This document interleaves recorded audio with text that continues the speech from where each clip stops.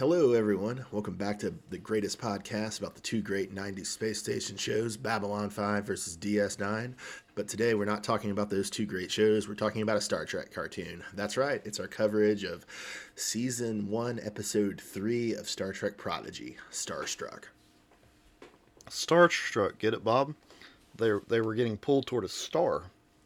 Yes, indeed. And I am Bob from Cascadia. The man with the puns is Matt from the Southland. Yeah, and we're watching this cartoon, and I'll be honest with you, Bob, I didn't mind this episode too much, and I did watch it on a Saturday morning. It made me feel like a kid again. So I can appreciate I appreciate that part. Okay, I'm glad you enjoyed this one more too. I when I watched this, it didn't just feel like a bad Star Wars knockoff. Like there's still some things that are like could use some work, but yeah, on the whole, this was like a great improvement over the 2-part pilot, I thought. I agree, and they really set the stage to some degree of what it's supposed to be. When you understand that all the crew have no clue what the Federation actually is, so it's almost like they're so distant from Star Trek that's why they seem so like they were so foreign or odd in the other episode. That makes sense. Like, yeah, it does. It does. Although it will be a little interesting to see like how the kids' backstories get explained a little more, along with the Protostars' backstories, because like the Medusans and Bryker. Well, maybe it's not true, but like Medusans we know are like known to the Federation, right? And I think are basically are Federation members. So it's a little weird that one Medusan Zero would be out here. And then in the novels, Bryker are Federation members, although, you know, the novels aren't necessarily canon. So in the timeline that Prodigy is reimagining for Star Trek, maybe Brykers aren't really known to the Federation and aren't really like a member species. I will say this though, if they wanted to somehow connect Star Wars and Star Trek, this would be the perfect way. like like you find a ship stuck up under some like, you know, ore and whatever, it was like shoved up in that moon, or I don't know what it was, whatever it was, and then that's the only like connection you have to Star Trek at this point. Someone once speculated that at the dark moment, probably during an economic recession, when Disney finally does decide to cross over Marvel and Star Wars, it'll be that some Star Wars characters find an Iron Man suit like frozen in ice. Yeah, I could see that. It also reminds me of that horrible like Watchmen DC crossover thing they did where they find the button in the Batcave, wasn't it? In the Batcave, yeah. Yeah, I never read that shit on General Principles because there's only the one Watchmen series. That's it, nothing more. But here we have a starship stuck in a Star Wars galaxy. Yeah. I did want to ask, so, and this is kind of a more general question, like, do you think kids are actually going to like this show? No. Why do you say that? It's just not, like, I mean, they'll watch it maybe if it's just on, like, Nickelodeon or whatever, and there's nothing else on, and they just want to watch something on TV, but I don't think there's, like, kids who are like, man, I gotta watch Star Trek Prodigy, it comes on next week, gotta see that episode. No, they're not doing that. I'll take a poll at my own school, Bob. I'll be like, hey, you kids watch Star Trek Prodigy? There's also a lot of like you should. I want to know what the poll says. I think I might just ask around and be like, hey, you watch Star Trek Prodigy? Yeah. You dig that show? There's a lot of exposition in it, especially at the beginning. Yeah, that's what I was gonna say too. Like at least the first 10 minutes of this show before they start doing gags on the starship seem to be like a lot of like plot fallout from the first two, and a lot of like little character development that, again, I don't have a frame of reference for what small children like, but I feel like it's going to be lost on them. Yeah, there was a lot of like techno jargon and just kind of some stuff that just, I mean, I don't know, they might like it. I think it's almost more for adults who like Star Trek and they want to get their kids into it, so they're going to make them watch this. Yeah. I was describing it to someone as it's not really a show for children. It's a show for adults who want it to be a show for children. Yes. That's a good way to explain it. Yeah, and I don't know, like I could see kids enjoying the pilot. I mean, I didn't because I'm not a child and I don't like Star Wars. Yeah. But like it was like it had like a kinetic quality that like I assume young children would be into, that there was a lot of movement and a lot of action and a lot of kind of, just like adventure. Whereas, yeah, even though this felt like a lot more like Star Trek, and it also, there was a lot of like world building and character development that I just don't assume that kids will be into. I also think though it's set up in a way where the main characters are being introduced to Star Trek concepts at like a very generic level, like the whole thing with the Federation, like here's the Federation, and they pop up the whole thing. Here's the replicator. Right, this is a replicator. Yeah, this is what it does. This is what it does. Like. Yeah, no, that is an interesting point, that it is kind of mirroring like because I think we called it last week like an indoctrination show or an addiction show for Star Trek. Right. And so like it is trying to be like baby's first Star Trek in that sense and explaining all this stuff to you. Baby's first Star Trek. I like that. Okay. And then, so I was confused. So I sort of got the idea that the antagonist didn't know that the protostar was like buried there, but then you were pointing out that actually he did, and that's why they were mining for it. I thought that was I thought they needed that whatever rock they're mining is like what they use for their cloaking stuff. Okay. But then maybe I just wasn't paying enough attention. Okay. But at the same time, I think they were doing that because they were looking for the ship. They were digging for it, and then the main character and Rocktar or whatever magically find it. Yeah. Okay. That makes sense. Thanks. And then I did want to ask, do you have an opinion? Glad I could explain this baby show to you. Yeah, thank you. I mean, I'm insulting that the show is only for small babies, and that I myself cannot follow its complicated plots and the really deep character motivations. Now you know how I feel when we do anything else.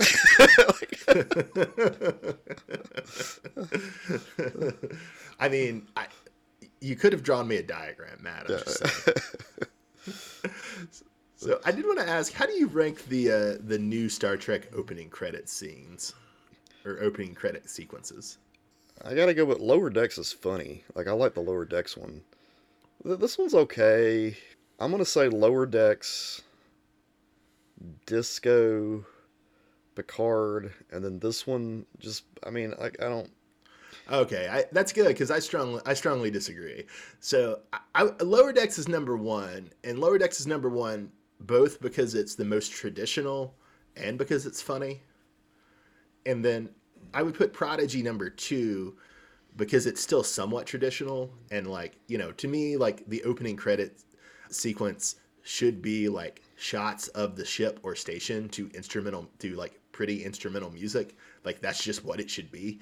I don't know why you would ever do a Star Trek opening that wasn't that. And, I'm going to now stare hostily at Enterprise, Disco, and Picard. Yeah. Okay, Boomer. Yeah. No, I mean, like, I'm fine with a lot of the other ways that Disco and Picard depart from traditional Star Trek, but I'm not okay with how they do the opening credit scenes. I don't even really remember how the Picard one goes. I just don't like it. I just remember not liking it. And then the Disco one is just like, oh, you just see a bunch of like Star Trek memorabilia on screen, right? Oh, here's a communicator. Oh, here's an insignia. Yeah, but they went on Game of Thrones with it, sort of adding things to it every episode. It was cool. I liked it. And then Picard's, if I remember right, don't they just follow a bunch of stars and stuff, and then it ends up like taking the shape of Picard? It's pretty cool. Well, what else are they going to do? There's no like real like specific ship or something for them to follow. They have the ship. They have the whatever. They do, but that's not the focus of the episode of the show. It should be, and the show Picard. Should be named after that, not after a character. Bob wants them just to rotate around Picard for like 40 seconds. No, I liked your theory that that Picard was going to die at the end of season 1, and then they were going to rename the ship the Picard. Well, so yeah, that would have made sense. Then you could do that, yes. But now I will say the Prodigy opening. What's with the hand? There's like a hand at one point. Did you catch that? Is it supposed to be Hollow Janeway's hand? I mean, maybe you see Hollow Janeway's face, but like at one point you see them like fly up under like somebody's arm, and they come out of their finger. I assume that's flying around Hollow Janeway, but I missed that. Or So, maybe it's a reference to the Apollo hand from the original series episode. oh yeah, they're going deep there. I'm sure. Let's see. What kills me is you're okay with them like just flying around Hollow Janeway. Oh no, I'm not at all okay. I think that's very weird and dumb. Oh, okay. I think they should take that out. But all things considered, I still prefer it to Disco and Picard. Star Pattern Picard's too much for you. Yes, yes. All right. Well, if Paramount, if you just please find a way for us to just skip the intros, we'd appreciate it. Because then I don't have to watch any of them. That would be I'd really thank you for that. I mean, I like most intros, but I get tired of them after watching so many episodes. So Yeah, one can never watch Enterprise on Paramount Plus. That would drive you mad. Mm-hmm. Oh man. So I should have brought this up earlier, I guess, when you made the point that basically the show is just structured to indoctrinate kids into Star Trek. So there's a kind of funny tension, right? Where like, especially I would say like Next Generation and Voyager, they're a type of show that kind of like a lot of cop, lawyer, and doctor shows than West Wing. You could call them competence porn, where it's like a comforting thing where like every week you get a large part of your audience's satisfaction is kind of them getting off on watching people do their jobs well. It's kind of interesting that like, it may be one of the reasons that for people who are vocally like, oh, Prodigy doesn't feel like Star Trek, is that it's kind of reversing that. And so you're watching a bunch of kids be incompetent and like struggle to do the stuff that like in a normal Star Trek show would just be done instantly. yeah, I mean, that's what you have in this episode with the kids just kind of not knowing anything at all, and then if the kids at home are watching, then they're learning as well. Yeah, yeah. About But Star like Trek. if you're a creepy adult who's watching a children's cartoon and who has seen every episode of Next Generation and Voyager, you might understandably be frustrated at how much more you know than these dumb children. Exactly, Bob. See, that's why this is geared towards kids. That's why the big Nickelodeon blimp runs into the Paramount Plus logo at the beginning of the show. Yeah, that's still deeply unseemly. That also gets some major points deducted from the opening credits sequence. Did you get a commercial this time, Bob? I did, and it was for an actual Nickelodeon cartoon. No, I didn't get anything this time, surprisingly. I don't know. Oh my god. I got lucky. And I also had to log back into Paramount Plus this time. I was very bitter about that. I wanted to make sure some little kid hadn't stolen your account. Matt, can I tell you a secret? Yeah. It's not my account. Maybe whoever's account it is thought that maybe somebody was stealing because they're watching this show. All right. Anyway. Oh, they know we have different setups, so I don't poison their Paramount Plus algorithm. Well, good. So, piece of technology that I don't remember ever seeing before, but maybe I'm 100% wrong. Was a vehicle replicator a thing? No, it's a joke about Voyager. Yeah, because they kept making shuttlecrafts. Yeah, I get that. Yeah. But that's a new thing though, right? Like that's never been talked about before. Yeah, that's never been talked about. There is discussion in later DS9 episodes of like industrial replicators. Yes, I've heard of those. Yeah, but no, nobody's ever used the phrase vehicle replicator, which also produced what I thought was the funniest Star Trek meme I think I've seen this year, and I tweeted it out, but it got no love. I guess it requires too much context, but are you familiar with the meme that goes something like "laugh out loud, whatever machine goes burr"? Yeah. Yeah. So somebody, usually it's used about money printing machine, but it can be other things. Somebody got a picture of Picard from Star Trek Nemesis driving the dune buggy, and then they captioned it "laugh out loud, vehicle replicator goes burr." And I just thought that was hysterical, but none of our Twitter followers agreed. Yeah. Well, oh yeah, it's pretty funny actually. Yeah, vehicle replicate the way the thing was working, it worked really fast. They were going to make a shuttlecraft in like a minute. And presumably it takes a lot of energy and materials while the ship is in a crisis. Yeah, while the ship is, while they reverted all power to impulse engines or whatever, it still was able to do it. So I mean, I thought it was kind of neat. I thought it was weird that they were able to fight within the replicator, like while it was creating the shuttlecraft. Yeah.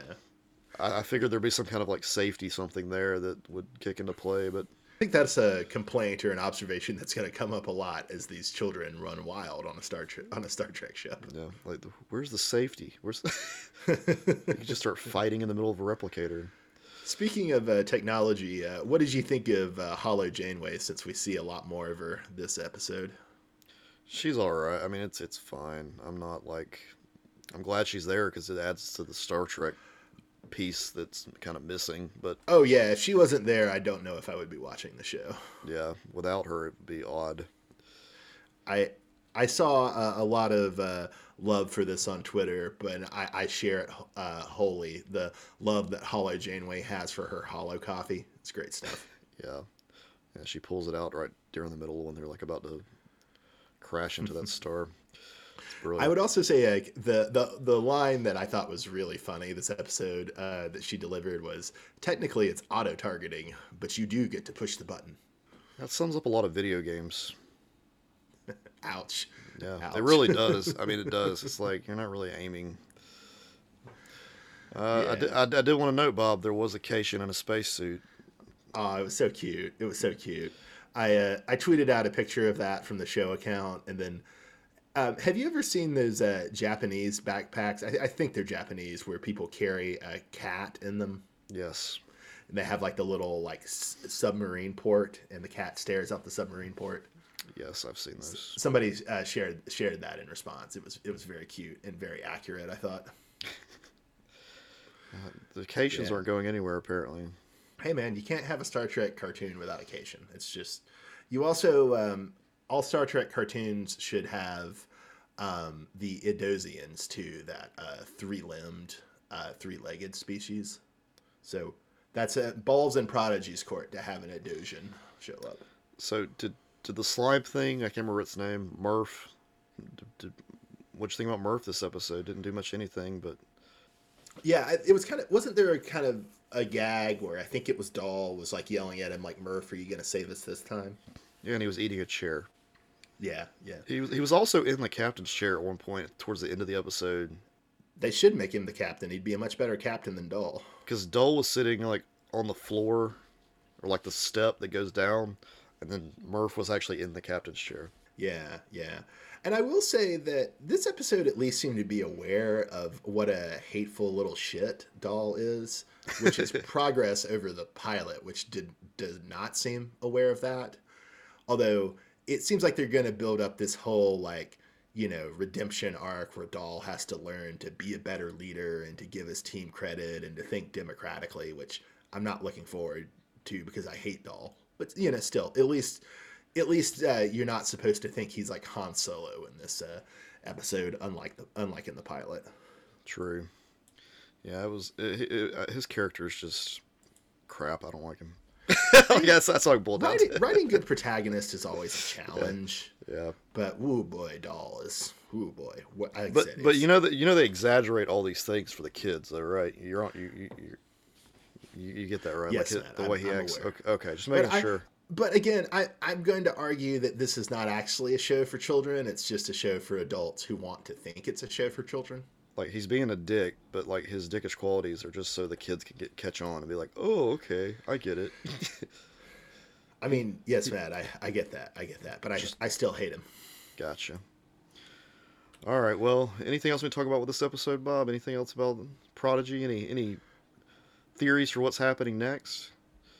Nah, no theories. I don't want to invest in this enough to theorize. All right. Well, this has been the Galaxy's Greatest Podcast about the two great 90s space station shows. But today they were talking about a show for babies that's really a show for adults who want to think it's a show for babies. That is Star Trek Prodigy. I am Bob from Cascadia. The man with the sinister giggle is Matt from the Southland. We'll see you next time, everybody. Thanks for listening.